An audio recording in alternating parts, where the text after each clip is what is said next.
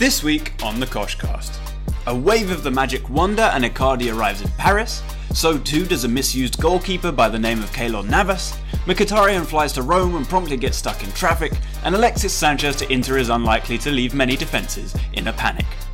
After the transfer window, we move on to discuss this week's action in the Premier League and Serie A. So naturally, it's North London derby, City and Liverpool continue their parties, United and Chelsea still can't get started, and Juventus beat Napoli via an own goal from Koulibaly. Join us.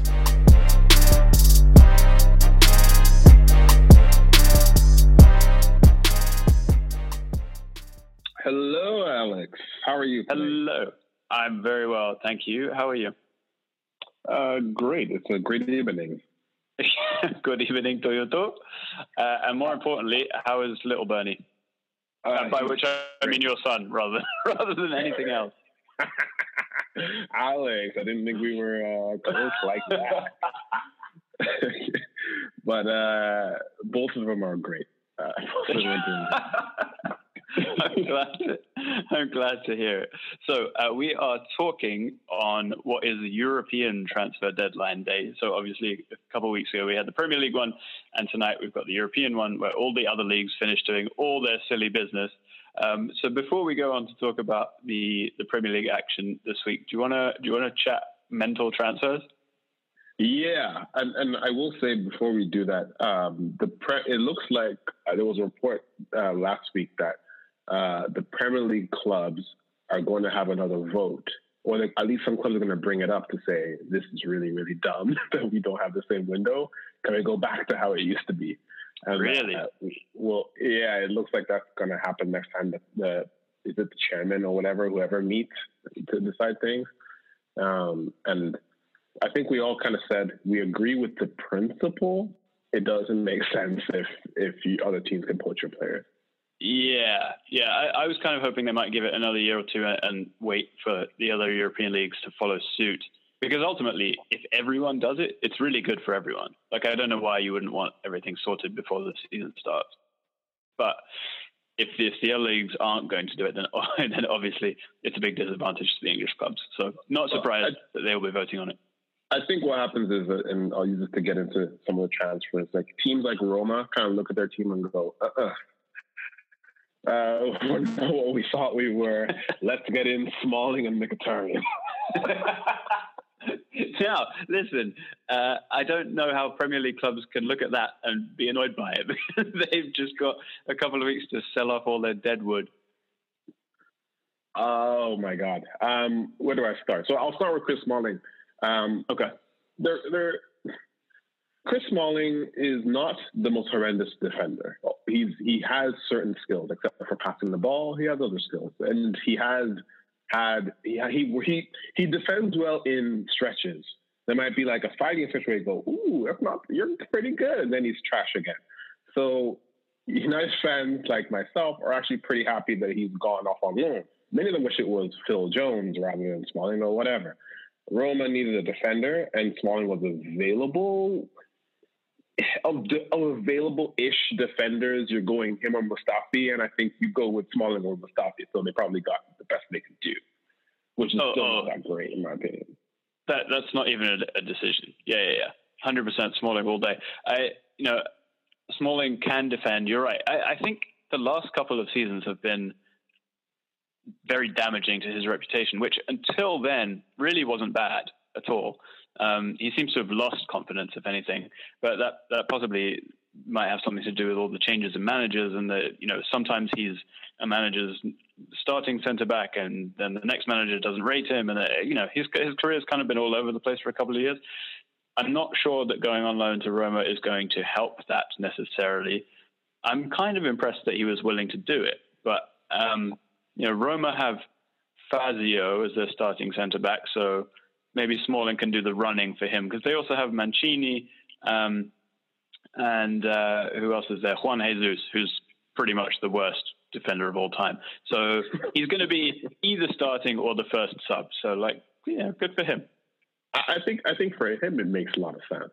And I think what really damaged his reputation more than anything else was Gareth Southgate dropping him, because there was a point where he was actually considered, not bad under Jose, and Even Ole showed faith in him in the beginning. And then, before that, Gareth Southgate dropped him, which probably should have been a warning sign for everybody. And that's really what saw the emergence of Harry Maguire. Because people said, who the hell is this guy that's starting over Smalling?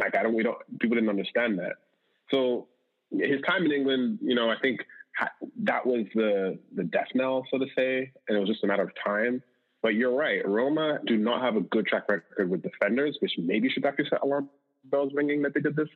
But if there's a chance for him to prove himself, it should be in a league that's known for defending, but we'll probably get to how they're actually not very good at it right now. Yeah, no, they're not defending anyone. They're not defending goals from strikers, and they're not defending ethnic minorities from racism. They can't defend anything. Let's stay with Roma just for a second, because they've also signed Henrik Mkhitaryan, which I, as an Arsenal fan, am absolutely delighted about, because he has... And I, as a United fan, are delighted about in secondary. We appreciate your support. Thank you.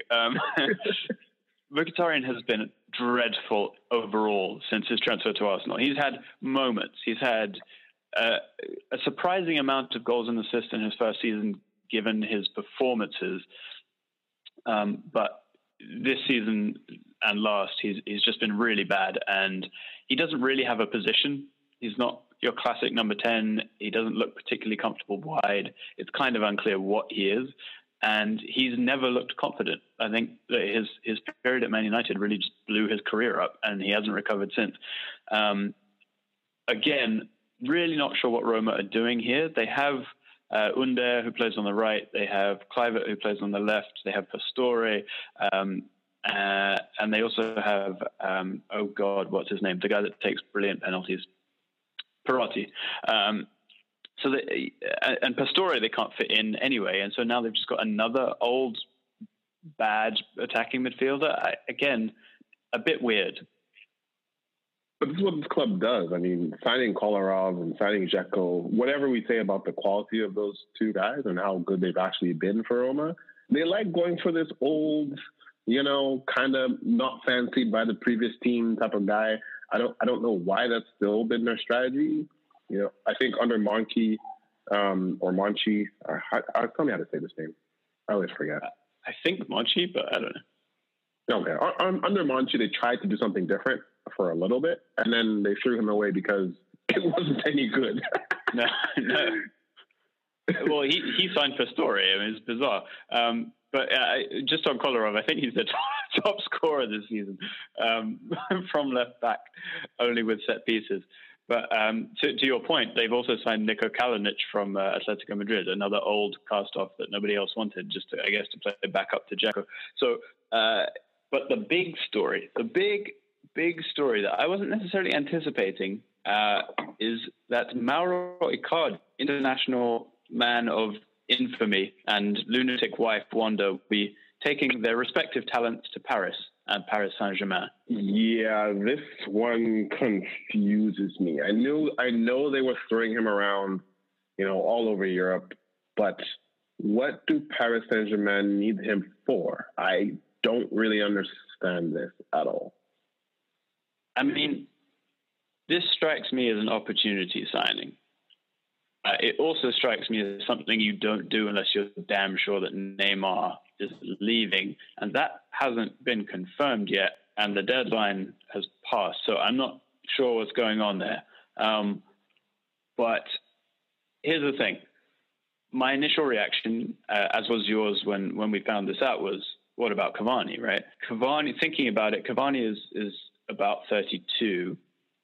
He has a phenomenal goal record, but at some point you're going to need to replace a central striker.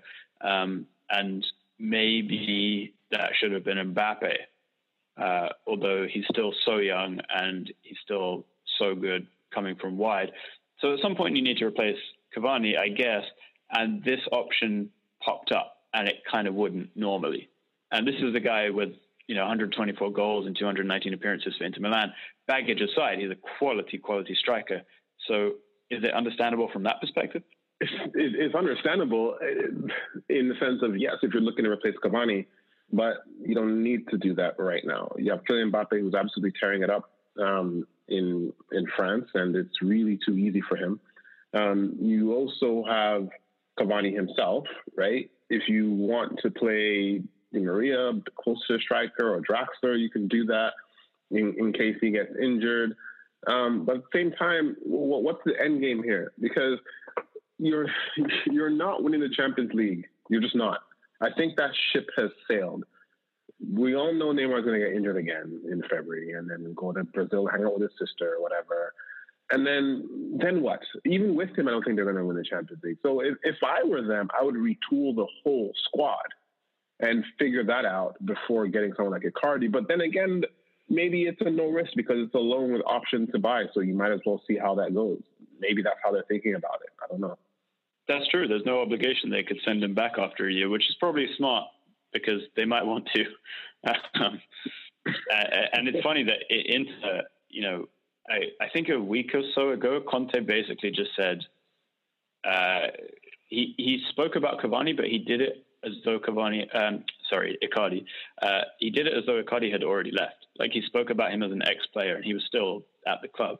They just ruled him out from moment one, and I think that is the kind of clarity of thought and clarity of objective that you get with a coach like Conte. Like he probably walked in and said, "We're not doing this shit anymore." Yeah. And I think that's really positive from an Inter perspective. But from a PSG point of view, not only do they have a new striker, they also have a new goalkeeper. Keylor Navas has finally escaped Real Madrid's dungeon and will be the first choice goalkeeper, I would assume, at PSG, who have sent Areola the other way. Yeah, I think this is a good move for PSG for once. They've been looking for a quality goalkeeper for a long time, which made them go the ill-advised route of Buffon. And Areola was better than Buffon at that point, absolute legend of the game, but when you're finished, you're finished. And Keylor Navas, to me, is far from finished. I know he's not a tall goalkeeper, but he has reflexes like no other goalkeeper in the game. And you know what? I feel like he was totally disrespected during his time at Real Madrid. Maybe not necessarily by the managers, but definitely by the president who wanted, De Gea for so long and then decided to get Courtois to replace Navas. But also by the fans. I don't think they ever took to him for whatever reason. But he's been a quality goalkeeper, and now PSG finally have a quality goalkeeper in their ranks. Now, I know Mohamed says they need to go Galactico, but, PSG, in my opinion, needs to get completely away from that idea of Galactico and actually build a team with the right personnel. Yeah, and I think we've seen them take a step towards that this summer with, Idrissa Gueye, with Ander Herrera, whatever you think of him. He's not a flash signing. And Navas is a sensible option in goal. And let's not forget, he's won 4 Champions Leagues. The guy knows what it takes to get things done. And he's an upgrade. He's definitely an upgrade for them. Yeah, absolutely. Speaking of goalkeepers, this one's just caught my eye. Asmir Begovic has gone to Karabag. What? We can leave that there. I just wanted to throw that in. Okay. What else is going on? I'm just looking through the deals. Oh, okay. So we were talking about Monchi earlier, right? Yeah. And how his time in Rome was very dubious, and he's gone back to Sevilla where he feels comfortable and has done some decent business by the looks of it. And then he's ruined it all today because he signed Javier Hernandez again. Oh. Like, well, why? You know what? I was thinking about this. I know they lost Ben Yedder, and I'm not sure who. I know I just can't remember the name of who their starting striker is going to be. I don't presume it's Hernandez. I think he's going to be a bench option for them. It better not be Hernandez. But I feel like Hernandez has always been best coming off the bench anyway. Like I don't think like he's a spark plug off the bench, and if that's what they're getting, then that's okay. I don't even think it was up to $10 million that they paid for him. So no, it was not a bad shot at all. It was less. Personally, I would have brought him back to United to come off the bench. I have no problem with that. But This is not the all-star striker that Sevilla should have been looking for. Sorry, that is a damning indictment of where Manchester United are right now. Well, not really, because Napoli bought, and we'll get on to this, Napoli bought, not bought, they're just signed Fernando Llorente, who's 2 goals in 2 years to come off their bench. And if you want a bench option, I'm pretty sure Chicharito's better than Fernando Llorente anyway. I don't think Chicharito would have got Spurs to the Champions League final last year in the same way that Llorente. Big enough. Exactly. In the same way that Llorente can bundle you through. Napoli probably looked at that and were like, we're going to be in the Champions League. Okay, can you do the same thing? You only ever scored 2 goals a season, but hey, you've got a big ass hip, so maybe you can help us with that. Exactly. I tweeted this earlier, but also if you look at his signing on picture, his eyes and the Napoli shirt are exactly the same color, and it's beautiful. Okay, for that reason alone, then yeah, sure, do that deal. Thank you for appreciating him. Speaking of old strikers that probably shouldn't be signed anymore, Radamel Falcao has gone to Galatasaray along with Mario Lemina from Southampton. Good deal for Galatasaray. That's not bad. I mean, I really don't know the level of player that they can sign anymore. Although I need to say this. I was just about to look at Falcao's goal scoring ratio since the whole Premier League debacle. And I went to Wikipedia just now, and he must be the only football player whose Wikipedia picture is like one of those LinkedIn pictures that people put up. Like he's wearing a suit, like this nice blue suit, like without the tie, and he's just smiling, looking into your eyes. I'm like, wow, like I think he wrote his own Wikipedia entry and put that picture in. That's just usually it's like, you know, on pitch pictures and stuff from like Getty Images and stuff, but this is like straight from his photo studio or something. Wow. Maybe that's one of the services offered by his agent. His agent is like, I'll find you a move, I'll put you on LinkedIn, I'll do your profile, I'll take care of everything. Wow, this is unbelievable. Tifu Bakayoko has left Chelsea on loan. Now, Chelsea must really think he's terrible because they can't sign anyone. They don't have that many midfielders, I guess, given Loftus-Cheek is injured, and they still don't want him. No, he's a bit of a prick from what I understood. So I think, yeah, that's what I understood. I don't know if it's true or not, but that's what I hear. So it may be a result of that. We'll see. Fair enough. Also, sorry, I'm enamored with Falcao. He scored 15 goals in the league last season. And his goal record for Monaco is 83 goals in 139 games. Wow. And that's with one knee at best. Yeah. I know we call the league on a farmers league, whatever, and he didn't do well in England, but woof, those are good numbers. Someone was tweeting about this the other day. Who was it? I can't remember, but they were talking about the whole Farmers League thing. And they were like, I don't know where the Farmers League thing started. I don't know why it started, but it sounds to me like playing in a Farmers League would actually be really difficult. You know what it is? I think the way people see Ligue 1 right now is the way they saw England, the Premier League, probably before United won Champions League '99, where they're like, we don't really take you seriously. Like, you're fun and all, but we just don't care. Yeah. It's slightly well, I was going to say agricultural, but that kind of goes without saying if it's a Farmers League. A couple other people leaving the Premier League and probably not before time. Mohamed El Neni, who has barely played a game since Emery came in, so that makes sense. He's gone to Besiktas. And more interestingly, Nacho Monreal from Arsenal to Real Sociedad for only £450,000, which seems not very much. It seems like he really wanted to leave, and the club just did him a favor. And yet we couldn't do that for Koscielny. And maybe that's why they did that. Like, we don't need another Koscielny, another mutiny. Kind of similar vein, except alone. But Alexis Sanchez is moved from United to Inter.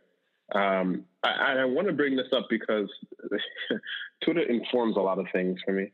And there seems now to be an official truce brokered by the United Nations between Manchester United fans and Arsenal fans accepting that this is the worst deal ever done and that no one won and everyone took the L. And I think we need to ratify this peace agreement here on the Kosh, Alex. I'm happy to sign this. I think it's a long overdue and good day for everyone involved. I'm very happy that Mkhitaryan and Alexis Sanchez have found new homes. I wish them every success. It is funny though, isn't it? It's really bizarre. It's like the weirdest transfer that ever happened, and then they're both leaving to go to Serie A on the same day, both in admission of defeat. And both with loans with no options to buy.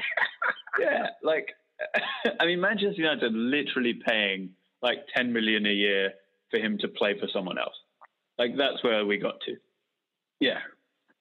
And by the way, the only reason, this is why it's so funny, why Mkhitaryan ended up at Roma is because they couldn't afford to pay Sanchez wages. So they went, let's go for the other guy in the swap deal. I can't believe this. It's so embarrassing on every level. It really is. It's so funny. Oh, man. But yeah. And I don't know, do we have any other interesting transfers to talk about? Because there's one that didn't happen that I just want to mourn over a little bit. I'm just like, okay. So very quickly, let's touch on Nice. Patrick Vieira's Nice. Vieira is doing a very good job last season, despite my criticism, which was ill-informed. He ended up finishing 7th or 8th. And then Nice have just been taken over by some English billionaire. And I need to do more research on this, but they've started splashing the cash. So they just bought Kasper Dolberg from Ajax for £18 million. Dolberg's not really done anything for Ajax since he broke into the team, but it's just a bit of a statement of ambition, no? Yes. The owner is Jim, I think his name is Jim Ratcliffe, and he is the richest man in England. Really? Yes, he is. And this hurts my soul because he's what he called a suffering Manchester United fan. Could have used your $22 billion net worth to help us out, but hey, he's helping Nice out, and we'll see what happens there. Well, I mean, do you reckon Trump supporting Glazers would really sell at this point? No, because they're still going to make a shit ton of money regardless. Right. Yes, they are. Okay, just before you touch on the transfer that didn't happen, I will throw in two more little ones. Hirving Lozano, PSG to Napoli, went through this week. He made his debut, I believe, against Juventus in the 4-3 Juventus win and made an instant impact scoring a goal. So I think that's going to be a wonderful signing for Napoli. Really looking forward to seeing him play for them. Renato Sanchez has finally given up on the Bayern Munich dream. He went to Lille for 22 million, which is interesting. Nice to see like Liga clubs making some ambitious signings. Yeah. If not ill-advised, but sure. Yeah. the two often go hand in hand. Okay, what's the one that you wanted to talk about? Bruno frickin' Fernandes. I think on the first part of the season I mourned over us not signing him. Although when he talked, so he recently talked about his failed move to Tottenham. He never mentioned United, which suggests to me that United were not actually in for him, which is weird. Like, how dare us not paying for this guy? But anyway, there were strong rumors that Real Madrid were going to sign him yesterday. And as listeners may know, if they're listening to us for a long time, there are some players I just love and I can't get rid of them. Like they're in my head, like Kagawa was and Soldado was, and they all were failures. And this guy follows that. Like I love this player. This is what he feels like. He feels like Riquelme to me, and I loved Riquelme. But he didn't get the move to Real Madrid, which means he's staying at Sporting Lisbon for another season. Yeah, something must be wrong with him. Either he's a total see you next Tuesday, or he has a criminal record and he failed the background check, or something. I don't get it. But he's so talented, and no one wants to buy this guy. I don't understand it, but hey, looks like I'm going to watch Portuguese League football this year. Yes, we've discussed it before. This summer it is weird. At the beginning of the summer, it seemed like City had secured him, then that disappeared. Then United were in, and that disappeared. Although apparently they weren't actually in, as you say. Then Spurs were in, and that looked like it was just to kind of leverage the Lo Celso deal, so that didn't go through. It's bizarre. I mean, the guy's stats are unbelievable. There's a chance that there's some kind of medical issue that no big club is willing to take a risk on. We'll find out in the next year or two, I guess. But maybe it's just bad luck. Maybe the deals just couldn't get done. Sporting aren't the easiest club in the world to deal with. This is not chairman, but an owner who didn't he sack most of his squad at some point last season? I think this is the new owner now, because that other owner. Yeah, because remember the fans kind of rioted, and then they wanted the owner gone, or the president gone, wherever he is, and then all the players actually left, and then including Bruno Fernandes, they all just canceled their own contracts and left. But Bruno came back when they got a new president or chairman or whatever it is. And I'm like, you shouldn't have come back. Clearly. He really shouldn't. That might be the biggest mistake he ever made. Also, Neymar did not leave Paris Saint-Germain. Oh, God. Yeah. Official. It's done. Yeah. It's not even one of those things where it's like, did they get the paperwork in time? There's no deal there. And I know this because Big Veng has come out and said that he's so happy that Neymar is staying in France. And I guess that's what it is. Why does Big Veng care? I think he's just into French football now. I don't think he's into the Premier League anymore. Fair enough. He also said today apparently that we will see him back in the dugout. I know that Mohamed doesn't believe this anymore, but I don't know. I still want to see it. I want to see it in Sporting Lisbon or something like that. I want to see him just in some random place, just having fun. Even if he even goes back to Japan, I just want to see it. Yeah, do something. Big Veng teaming up with Iniesta to win the Japanese league. That will help. And speaking of managers who want to be in the dugout, let's talk a little bit before we get into the Premier League stuff. A couple Arsenal fans are talking about the idea of Jose Mourinho managing Arsenal. One of them is our friend Mohamed. I personally find this absolutely shocking that any Arsenal fan is remotely interested in this man who insulted the history of your football club and your greatest manager and just hates all of you. Yeah, I don't know why anyone's okay with this, with the idea. I don't really know why it's coming up beyond the fact that Emery's contract, it ends at the end of this year and they have the option to extend it. So basically they'll look at where the team is in January, February, March and make a decision. In which case it's possible that you have a big vacancy at Arsenal. Although personally, I think that with the squad as is, they'll finish top 4. So I don't think it's going to be an issue, but just to go through what this would be like. I mean, why don't you tell us what it was like having him as Manchester United manager for the 2-3 years that you had him? 2.5 or something. Did you find it fun supporting your team? I'll be very honest. It was the single worst period in the 6 years for me. I know a lot of people did not like David Moyes, and for good reason. But David Moyes was not as just suffocating as Jose Mourinho to me. I knew, there was an end point. At some point, I was like, I know they're going to attack David Moyes. So mentally, I checked out. I can move on. But Jose Mourinho was this will they, won't they thing. And he insulted the fans, in my opinion. He insulted the club, in my opinion, while he was given over, I think, the same amount of money as Pep Guardiola or something like that. I don't know if it was up to $1 billion, but he was given a lot of money to spend. He created this team. He did not get rid of Deadwood like Ole is doing right now. He kept the same players. He promoted Ashley Young to left back, so screw you for that. He spent so much money, molded the squad, insulted the squad, wanted more, and just No, man, no. Like, and Arsenal would have less money to spend, so he's gonna just complain more. It's a disaster. It's an absolute disaster. Jose Mourinho's idea of a football club, I quote, is if you're not going to keep up spending with your competitors, you're not going to compete. Arsenal will never keep up spending with the competitors. So I don't understand how this makes any rational sense. And I think I would enjoy it because he would ruin you, personally. But. He would ruin us. And spending aside, I mean, you know, we just bought Pepe for 72 million. I mean, you know, amortized over 5 years or whatever. But I don't even think spending is the issue, because I wouldn't want him spending my money anyway. I mean, look at the players that he bought at Manchester United. Look at the team that he created. It was horrendous. And he ended up wanting to get rid of all of his signings after a year or so anyway.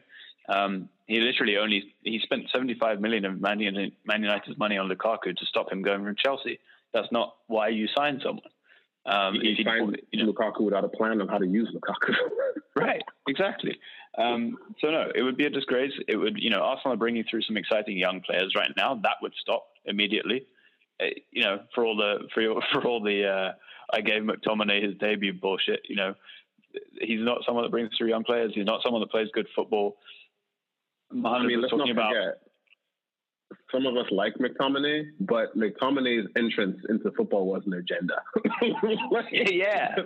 There's no reason to blood and use based on a personal vendetta against your best player. Like, what? I think you need to make that edit to McTominay's Wikipedia. I think that needs to be the introductory line. McTominay's introduction to the Man United squad was an agenda. It needs to be written down somewhere. Anyway, I think between the two of us, we can quash that horrible idea. Yes. Yes. That's another agreement we will ratify. That's done. Yeah, getting a lot done. These are great meetings. All right, let's take a very quick break, and then we will talk about what happened in the Premier League this weekend.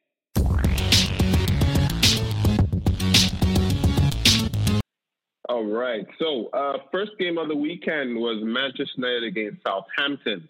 And I would delve deeply into this, except what I will say is see previous pod. You know, there are a couple of things that I did want to add. Daniel James being the best player for Manchester United is weird. It is weird. And he certainly wouldn't have predicted that before he arrived. Like, he wouldn't have thought he would show up and be the team's superstar. I will say 2 of his goals have been absolute worldies. It really have. So give him a lot of credit. But on that, I was doing some research for this, and I was looking at, like, what have United done? Like, why are they so weird? Because defensively, I was like, they seem pretty good, though, you know, individual errors, but they're not letting teams have chances after chance. And I looked at it, and shots per game allowed, they're better than Liverpool, Arsenal, and Tottenham. Only City are above them. In terms of goals conceded, only 4. Meanwhile, your lot, Spurs, Chelsea have conceded a lot more, albeit you played City and Liverpool, right? I think. Possession stats, United are second behind City, and City's number is 57.9%, United's 57.8%. So they're actually dominating games, but there is one major flaw, and I'll give you one guess because we have a trivia coming up, so let's practice. What is United's biggest flaw? Come on, Alex, you know it.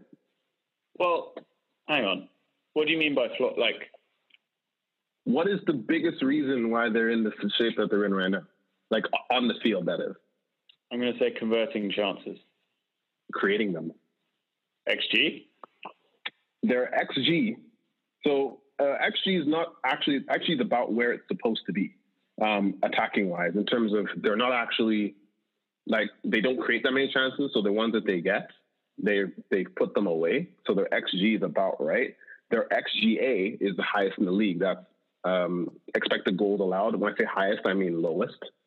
So they're defending well, but they're not creating chances. Like, if you look at the XG for Liverpool and City, it's stupidly high because they're creating so many good chances that you're expected to score from. Meanwhile, United are just not doing that. Defensively, they're actually doing what they're supposed to do, but they're not scoring and they're not creating chances to score. So Bruno Fernandes. But anyway, alas. Yeah, no, someone looked at that midfield and said, this is fine. If Pogba's not on his game, everything will still be okay. Anything positive other than James to take out of this game? I will take Aaron Wan-Bissaka again. He had 12 tackles in this game. He was not beaten at all. He now has the highest, by far, number of successful tackles in the league, and he's won 15 of 16 duels this season. So I still take him as a positive. I take Maguire as a positive. He did well. Lindelof did not do well, although he made one mistake, so I don't know if that's doing well or not, but it's not good enough from that perspective. So I take the defenders, again, as positives outside of Daniel James. Fair enough. At some point, Bissaka is approaching that territory where Van Dijk is, where people are going to run up to him and then say, forget it, and turn around and just pass somewhere else. Because there's no point trying to take him on. There was a complete moron on Twitter who tries to suggest that he's not a good defender because he actually gets put out of position and is forced to make the tackle, except that's what he wanted to do. I don't get that at all. How are you a bad defender when you keep making successful tackles? That doesn't make sense to me. Yeah, Paolo Maldini was horrendous. Oh, God. Do we know which team that guy supported? Because I'm sure that has something to do with it. Liverpool fan. There you go. He's a journalist, but a Liverpool fan, so you can't remove the bias from journalism. All right. Chelsea drew 2-2 with Sheffield United. First off, there's been a plea by Sheffield United fans telling commentators to stop calling them Sheffield. Yes. So I'm not surprised. Just like Joelinton, let's call people by the names they're supposed to be called. Fair enough. I said at the beginning of the season, and not that it took a Nostradamus to predict this, but Chelsea were going to be fun this season, and they have been so much fun so far. Every game they've played in has been high scoring, entertaining. They can't defend. Zuma's horrendous. Azpilicueta is losing his mind, especially in this game. And they're good going forward. Tammy Abraham now has 4 goals in 2 games, which is lovely to see. But yeah, they're just all over the place. And I, for one, am massively enjoying it. They are so bad defensively. And I mean, so bad. I thought David Luiz was bad. Ooh, Kurt Zouma is a fool. Oh my God. It is horrendous. And it's not going to get better. They've conceded 9 goals. There's just over 2 goals a game. It's not good enough. And they've scored 6. So they're not, right now they're picking up a lot of goals, but you've at this point, they have to really win games 4-3. Yes. It's really what they have to do. And I'm not sure that's enough. Maybe they can bring Kevin Keegan in as assistant manager to help them do that.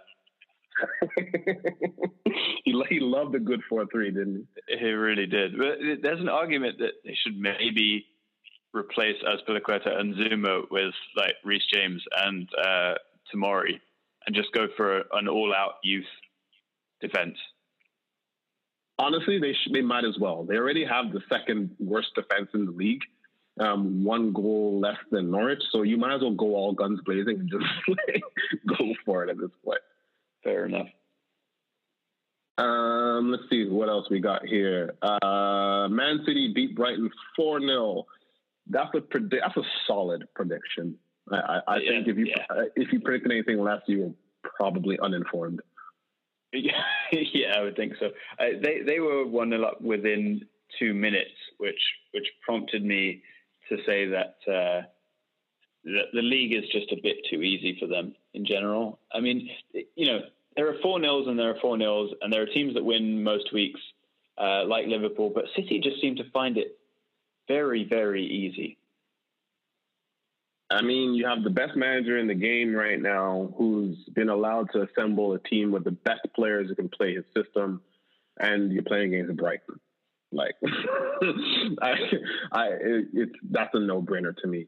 And realistically, I know they're behind Liverpool in the standings, but they should be on top on goal difference, because that Spurs game was fake news. That Spurs game should not have been a loss. That was unbelievable fake news. And their record is 14 goals for, 3 against. But I mean, come on, they're gonna be there. They're gonna win, I think. And Kevin De Bruyne already has 5 assists this season. Not bad. I don't know if we're gonna keep calling him exactly. If we're gonna call him a fraud, I think he'll take that. Yeah, he really will. And Aguero killing it as well. Another couple of goals for him. Just going to throw in that I finally had some good Fantasy Premier League news when I captained Aguero. The only good decision I think I've made all season. Yeah, I'll get onto that in a minute because I got let down by some people. Let's go to Liverpool, who beat Burnley 3-0. I find this result actually impressive, and I'm not sure if I'm crazy, but I just always have this image of Burnley as a resolute defense. I'm not sure if they were that last season or not, but that's how I see them. So beating them 3-0, it seems impressive to me, but I don't know what the reality of their situation is right now. I think they tend to. Why this is impressive is it's away. Burnley at home. When you're at home, playing Burnley isn't much of a problem. They're just a kind of average to mid-table team. When you play them at their place, it tends to be more difficult because it's windy and the crowds all hate you and those kind of factors. But Liverpool just blew them away. Again, it was very easy for them. It always surprises me that Aaron Lennon is still playing football. He pops up for Burnley. Wow, I forgot about him. Yeah, but anyway, Liverpool was 2-0 up at half time. Firmino put the gloss on it, late on, and I don't. It feels like a disservice when we talk about these City and Liverpool games to not go into detail on them. But as I said, they're just finding it so easy. We're kind of running out of things to say about these teams. Well, they're giving us some good. They're giving us some good material, though. I mean, so. For people who may not have listened to prior episodes, Mohammed has an agenda against me, okay? Because I said that this was Mane's team.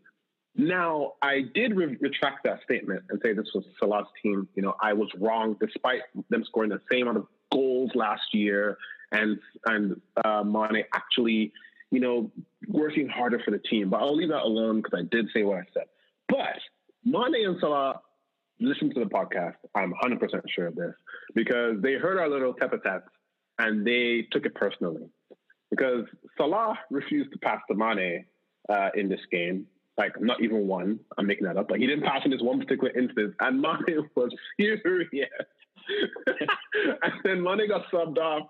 And the story is that he was fuming at Salah even while he was on the bench. Salah completed 0% of his passes at Mane. So that convinced me that here's what I think happened, okay? I think Sadio Mane heard about this podcast called Under the Cosh without the E and just the R and wanted to listen back like everyone does in England and found us and fell in love and said, you know what? That Bernie guy, he's got a point there. This is my team. That's why I need to pass me the damn ball. Yeah, maybe he did. Those two are fun. I did notice a few occasions where Salah really should have passed it. And I mean, that's kind of what he does, though, and it tends to work out because he scores so many goals. But I'm sure they'll get over it. One guy that we should actually mention now that I think about it is Fabinho, who has been absolutely class recently and was again he dominated the pitch in this game. And it strikes me that he's reminding me of another lanky Brazilian, Gilberto Silva.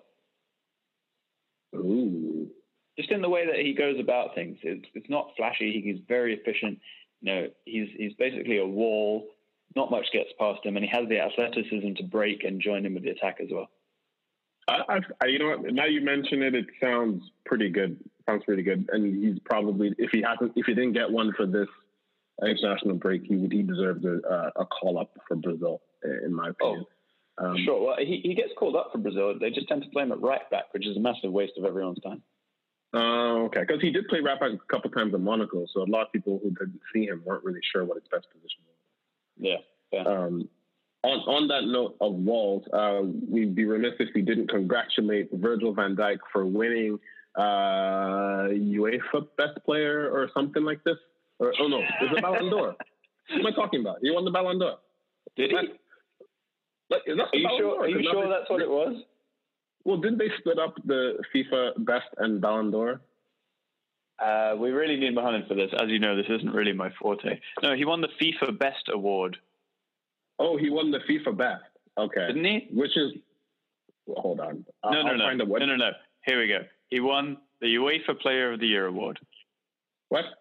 That's what it was? Yeah, you were right. I was wondering why Ronaldo was very casual. Not wearing a suit. UEFA Men's Player of the Year award, which I did not know was an award. Wow. Okay, that's very unimportant. I honestly thought he won either FIFA Best or the Ballon d'Or. Never mind. Anyway, props to him because he probably does deserve it. Well, maybe Messi does, but if you know how Modric won in spite of Messi. If there's one guy who I'm okay with winning and not Messi, it's Van Dijk because of what he did for Liverpool, transforming them into a defensive force. So I'm okay with that, and we're not okay with Modric.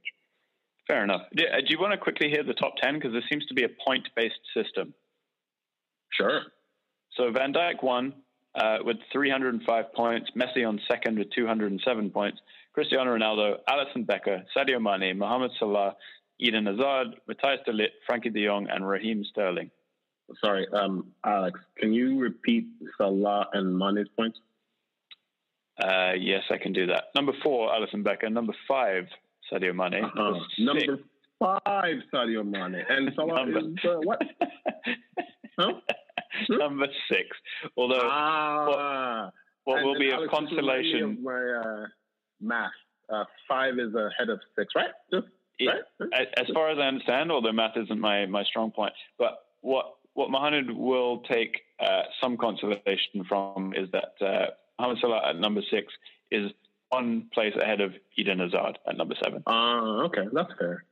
I didn't retract my statement, but hey. Everyone wins, man. Everyone wins.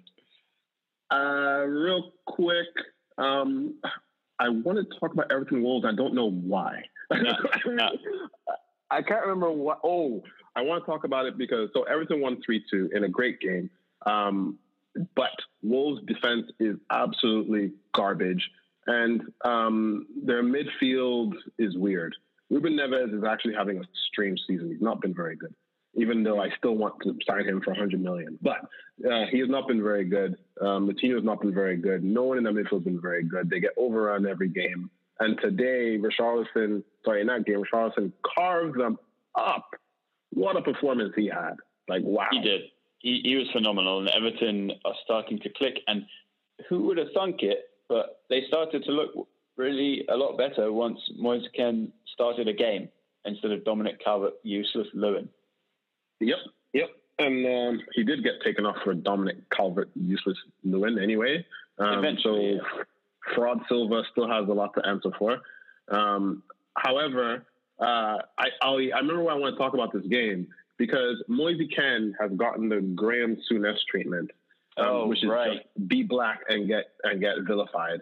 The kid did absolutely nothing wrong, and Souness is talking about him possibly having a bad attitude. Either he's completely uninformed as to why he left, which is last year of his contract, them needing to get money off as a result. And of course, with Higuain coming back, they can't move Higuain so they can make money off him. Those are all things. And either he didn't know this or he's a racist. Either way, it's unacceptable for someone in his position. I completely agree, and I suspect that it's probably both. I suspect that he doesn't know any of that and that he's racist. Yeah. I just hope he gets fired one day, and I just hope he drops a couple N-bombs and just let's get it out in the open and deal with it. Yeah. Just drop the mask, man. We all know. Exactly. Arsenal Tottenham, which was the game of the weekend. Another, this was literally well, actually not a game of two halves because you did score in the end of the first half, but this was a very strange game. Arsenal came out, I thought, guns blazing, mind the Arsenal pun, but really came out strong. I thought Tottenham were clueless and didn't really know how to handle it. It's just a little bit more efficiency from Arsenal, and they could have been up. But the shocking level of defending that Arsenal showed in this game is unacceptable. And you can't attack the way you attack and show just the verve and the audacity of your attacking play and then defend like that. Like that first goal, Mohamed points out, and I hope I can find the tweet, but basically he highlighted all the things that went wrong in one particular move. And it's a lot of things. It's a lot of things. Let me see, Alex, what did you think while I pull up the tweet? Yeah, I agree with your assessment so far. Arsenal came out of the blocks. They were firing. Emery has a very good record of getting Arsenal to be up for these derbies and to play, pretty much to their maximum potential. But it's a lot of passion and it's not very much calm. And we saw that because for the first 10 minutes, Arsenal dominated. It created a couple of chances. And then with Spurs, what must have been their first counter-attack, they scored. Lamela got played through. His shot was awful. Leno, who I know you dislike and who I have defended, made a horrendous error in pushing that out to Eriksen, who had a tap in.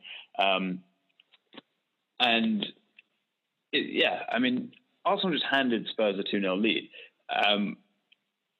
Once Spurs scored, they started to act like a competent team and actually attack Arsenal. And then it really could have been 2 or 3 within minutes. Son had a couple of good chances. Luiz and Socrates looked all over the place. But the penalty, I don't know how many times we've spoken about Granit Xhaka. It's probably every week, probably once a week. I'm so sick of talking about the man. Let's just talk about him just a little bit. Because in that first tweet, Mo says, so many individual mistakes. Xhaka misses the header. Luiz caught in 2 minds. Leno weak wrist, which he has done 3 or 4 times now. And I think Papa is Socrates not following the runner. His next tweet is Xhaka. Just fuck off, man. His next tweet after that is, how long are we going to put up with Xhaka? For fuck's sake, Edu, do something. I can't. Next tweet, this is out of Emery's hands now. This is Edu and Sanlehi level. Get rid of Xhaka now. Next tweet, Guendouzi is like 12 man and showing Xhaka how to play football. I think Mohamed went down a bit of a rabbit hole there, but he's not wrong. He's not wrong in anything that he says there. Granit Xhaka has been a liability from the day that he joined, and it hasn't got any better. And I don't understand why anyone continues to give him the game time that he gets, the captain's armband when he's clearly displayed not enough maturity or tranquility to be a leader. Because you can't just, by all accounts, around the training ground and around the club, he is a leader. He's a good bloke. He has values, but you also need to lead by example. And if you're sliding in about 2 seconds too late on an opposition forward in the box with no reason to do so, to give away a penalty, to give the opposition, who are your North London rivals, a 2-0 lead, you're just not fit for purpose.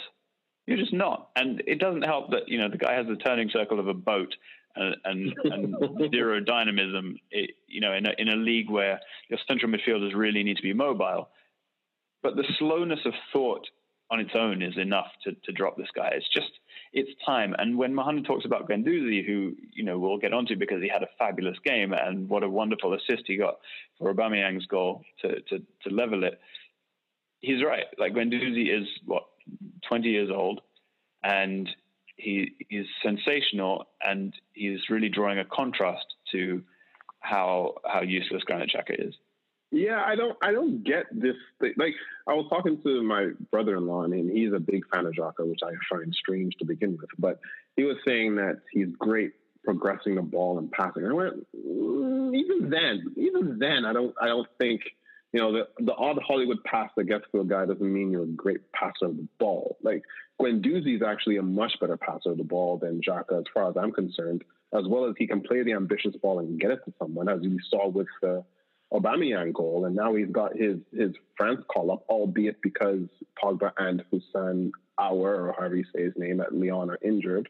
But still, for a 20-year-old to be even third, place on the pecking order there, that's very impressive. And for me, Guendouzi is everything that Arsenal fans thought Xhaka was going to be, even for 3 or 4 years into Xhaka's career.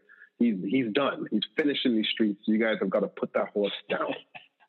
I agree. And there are a number of things that we learned from this game. From an Arsenal perspective, when you think about what the lineup will be, everyone fit, or what it could be, it's actually very exciting. If you think about, the centre backs the situation is what it is. Can't change it for now. When Bellerin and Tierney come back and replace the full backs, that will be lovely. Then in front of those, you could have a midfield three of Torreira, Guendouzi, and Ceballos, who had a wonderful cameo when he came on. And then, of course, you've got the very exciting front three with Pepe, Aubameyang, and Lacazette, which we got the first look at on the weekend. So that, once everyone's fit, if they can keep people fit, is a very good first 11. That's the thing. Yeah. Can you keep him fit? Because Bellerin can never stay fit, so I think he's a shoo-in to get injured again. And Maitland-Niles will play a lot of games. And Tierney supposedly has doesn't play more than 20 games in the league in the last couple of years, something like this. So keeping them fit for a club that notoriously is not good at keeping players fit, that will literally make or break a top four. Not talent-wise, because I think, you have the talent. I think you have a more tactically astute manager than, say, Chelsea and Manchester United. So I think there's no reason for you not to have a relatively successful season. But can you keep people fit? That's really where you're going to live and die at this point. Yeah, agreed. From the other side of North London, it was a weird game for Spurs, I thought. Not for the first time this season, Pochettino let his team sit deep in a 4-4-2 and hit the opposition on the counter. Now, in general, that's not necessarily a bad idea against big teams in big games away from home, but that's only good if you're confident that your defense can actually hold out, and demonstrably Spurs can't. And I don't know about you, but watching this in the second half, it was very obvious that Arsenal were going to equalise. Yes. You could see it coming, and frankly, Spurs were lucky not to lose this game because they just invited so much pressure. And they only changed that once Arsenal came back to 2-2. And what was kind of ridiculous from a Spurs point of view is that once they did change it and they brought Lo Celso on and they pushed higher up the pitch and they started attacking again in the last 10 minutes, they created like 2 or 3 more chances. So you just look at it and think, why on earth didn't you spend more time attacking? Because you probably would have won the game if you had. I think that Spurs need to be very, very careful. Spurs, United, Chelsea is sitting on the same amount of points. And again, they have a better team and better manager than the other two. But they're playing a style that they didn't even play last year, and it's clearly not working. I don't know what they're doing. They've signed better players. Yes, I know that Lo Celso is not up to it yet, but Lamela, as I said on Thread, has not been up to it for 3 years. So I don't understand why he doesn't start. Lamela is injured, I get that. But it's a stylistic thing that's bugging me, and you cannot sit back against Arsenal. I think Arsenal's midfield with Xhaka in it is bad enough that you can high press. And their defense is terrible that you can do what you usually do, which is a high press counterattack. That's how they play. And they played into Arsenal's hands, in my opinion, here. But, I have a strange feeling that they're actually going to have a tough season for some reason. Yeah, but, yeah.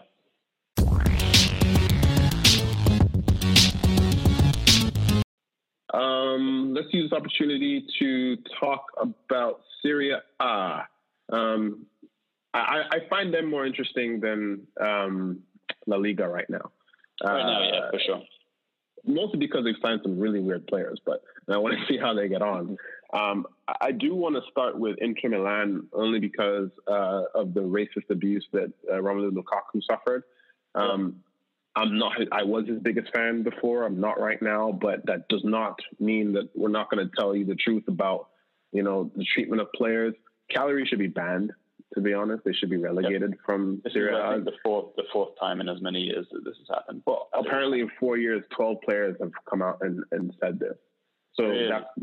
That's 11 players too many for me. You've got to ban this team. Either you give them a whole season of playing behind closed doors, or you just relegate them if they're not going to do anything. It's unacceptable that Lukaku, while taking a penalty, has to deal with that. And he scored, showing that he has mental toughness about him. And they won the game, but he should never have to deal with that. Never, never, never. Yep, agreed. Sad, infuriating. I'm just glad that he scored and that Inter won. But yeah, Serie A won't do anything about it. They never do. And a player who I fully expect to be racially abused is Kalidou Koulibaly. He did not have a good game against Juventus, but then again, I'm not sure any defender had a good game in this game. Juventus ended up winning 4-3. He was absolutely embarrassed by Higuain, I think, for the first goal. Higuain, I think, lifted over him and then with a great finish afterwards. And then Koulibaly scored the own goal after Napoli. Were they down 3-1 or something like this? They were down, yes. So they were down 3-0, actually. Then Manolas got one back. Then Lozano got the goal on his debut. And Di Lorenzo tied it up with 81 minutes to go, at which point I did prophetically tweet that Napoli still had 10 minutes to mess this up. And 10 minutes later, Serie A did what Serie A does and gave Juventus a win by 1 goal. Yes. That old Calciopoli. Mm-hmm. Gotta love it. It was a great game. And if these are the two teams that are going to be challenging, well, it probably won't be a challenge, but we know the 1-2 punch in this league, then, at least that will be exciting because these two teams don't really sign castaways necessarily like the rest of them do. So I'm very impressed by what I see, at least attacking wise. I feel like, and we kind of alluded to this in the beginning, the quality of defending in Serie A is probably going to die with Chiellini because, Matthias de Ligt, a lot of people think I have some weird agenda against this boy, but I don't think he's a great defender in the essence, and you know how I am about defending. In the essence of what defending is, his positioning is very terrible. He gets beaten 1-on-1. He is a leader type of player, and he does score goals. So he's basically the Dutch young Sergio Ramos. But Sergio Ramos is not a good defender in the act of defending. So hopefully he's at Juventus where he's going to learn. But what he did for that goal that Lozano scored was just amateur hour. It was absolutely amateur hour. That was a droppable offense, to be honest. I don't know what he was doing. Unless he was suffering from an injury and physically couldn't get back into position, he saw Lozano there and just didn't do anything about it. It was bizarre. Yeah, absolutely bizarre. But a wonderful game. Just on your point that this might be the 1-2 punch, I actually think that Inter will be right there with them. Not necessarily because of the signings they've made, but because I just think that Antonio Conte guarantees title contention. And I think his clarity, I mentioned it before, but the clarity of what he wants to do is he knows his formation, he knows his players. I think they'll be very consistent this season. So I would have agreed with you. If he didn't sign Alexis Sanchez, I would have agreed with you because that doesn't show any clarity of anything. Fair enough. I do agree with that point. We don't have too much time, but just really quick, La Liga, Barcelona did not win. I think that ended 2-2. And Messi didn't play, right? No, he's still out. Okay. So that explains that. Ansu Fati and Artur scored. I don't even know who Ansu Fati is. He's the 16-year-old that, remember last week when he came off the bench and it was like, this is the youngest player ever to played in Barcelona or whatever it was. Yeah. So last week he made his debut. This week he scored a goal. So good for him. Okay. If he's scoring the goals, then that's a bit of a problem. I would imagine people would think with Griezmann starting. Ooh, Griezmann started with Perez and Rafinha. Interesting. Yeah. Meanwhile, his old club Atletico are 3-3 in the league. They were 2-0 down to Eibar and came back and won 3-2, which was nice. This could be. You know, I'm not going to say it could be their year. They've already had their year. You know, but this could be interesting. It could be very interesting for them. 2 points clear is all I'm saying. That's all you need. João Felix scored again. Yep.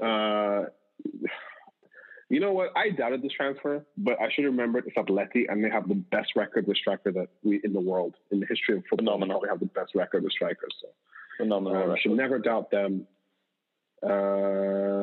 Real Madrid did not win. This is the one, man. This is the one. Gareth Bale got a brace. Gareth Bale is shoving this so far up Zidane. It's so good. It's the best story. Not only did he get 2 goals, he got sent off after equalizing. It's wonderful. I'm on his side here. Yeah. I don't know why how I got to this point, but I'm on his side, and I think he might outlast Zidane. If results keep going this way, he is absolutely going to, because it's very clear that he's not going anywhere. So, you know, Zidane better start winning, or this embarrassment is going to get even worse.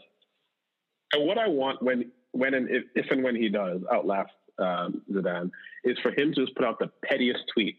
I just want him to go off. I don't know. Like, I actually like Zidane, but I think the world needs this level of petty and needs this feud in the story. It just makes things a lot more interesting.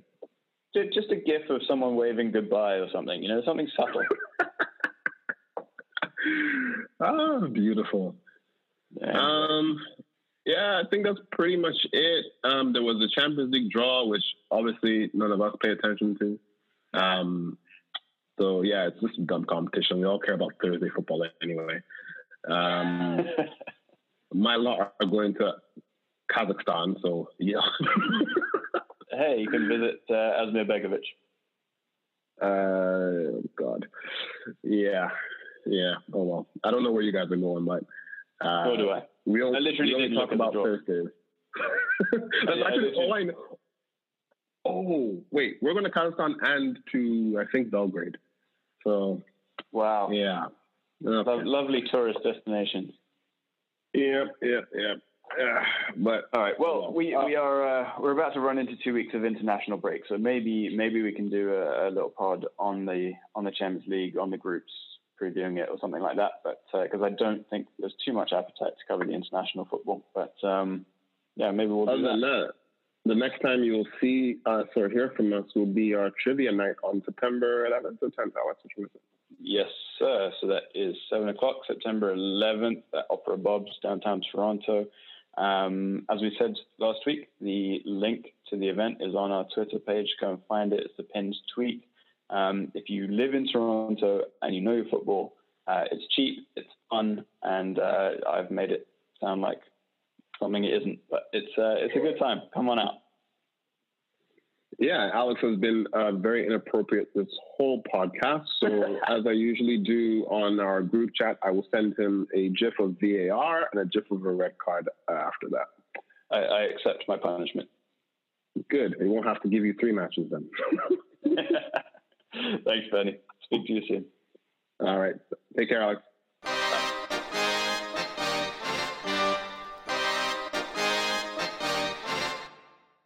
Thank you for downloading the Koshcast. Get in touch at underthekoshblog@gmail.com. Follow us on Twitter at @under_thekosh. And for articles, predictions, and the full experience, go to underthekoshblog.com.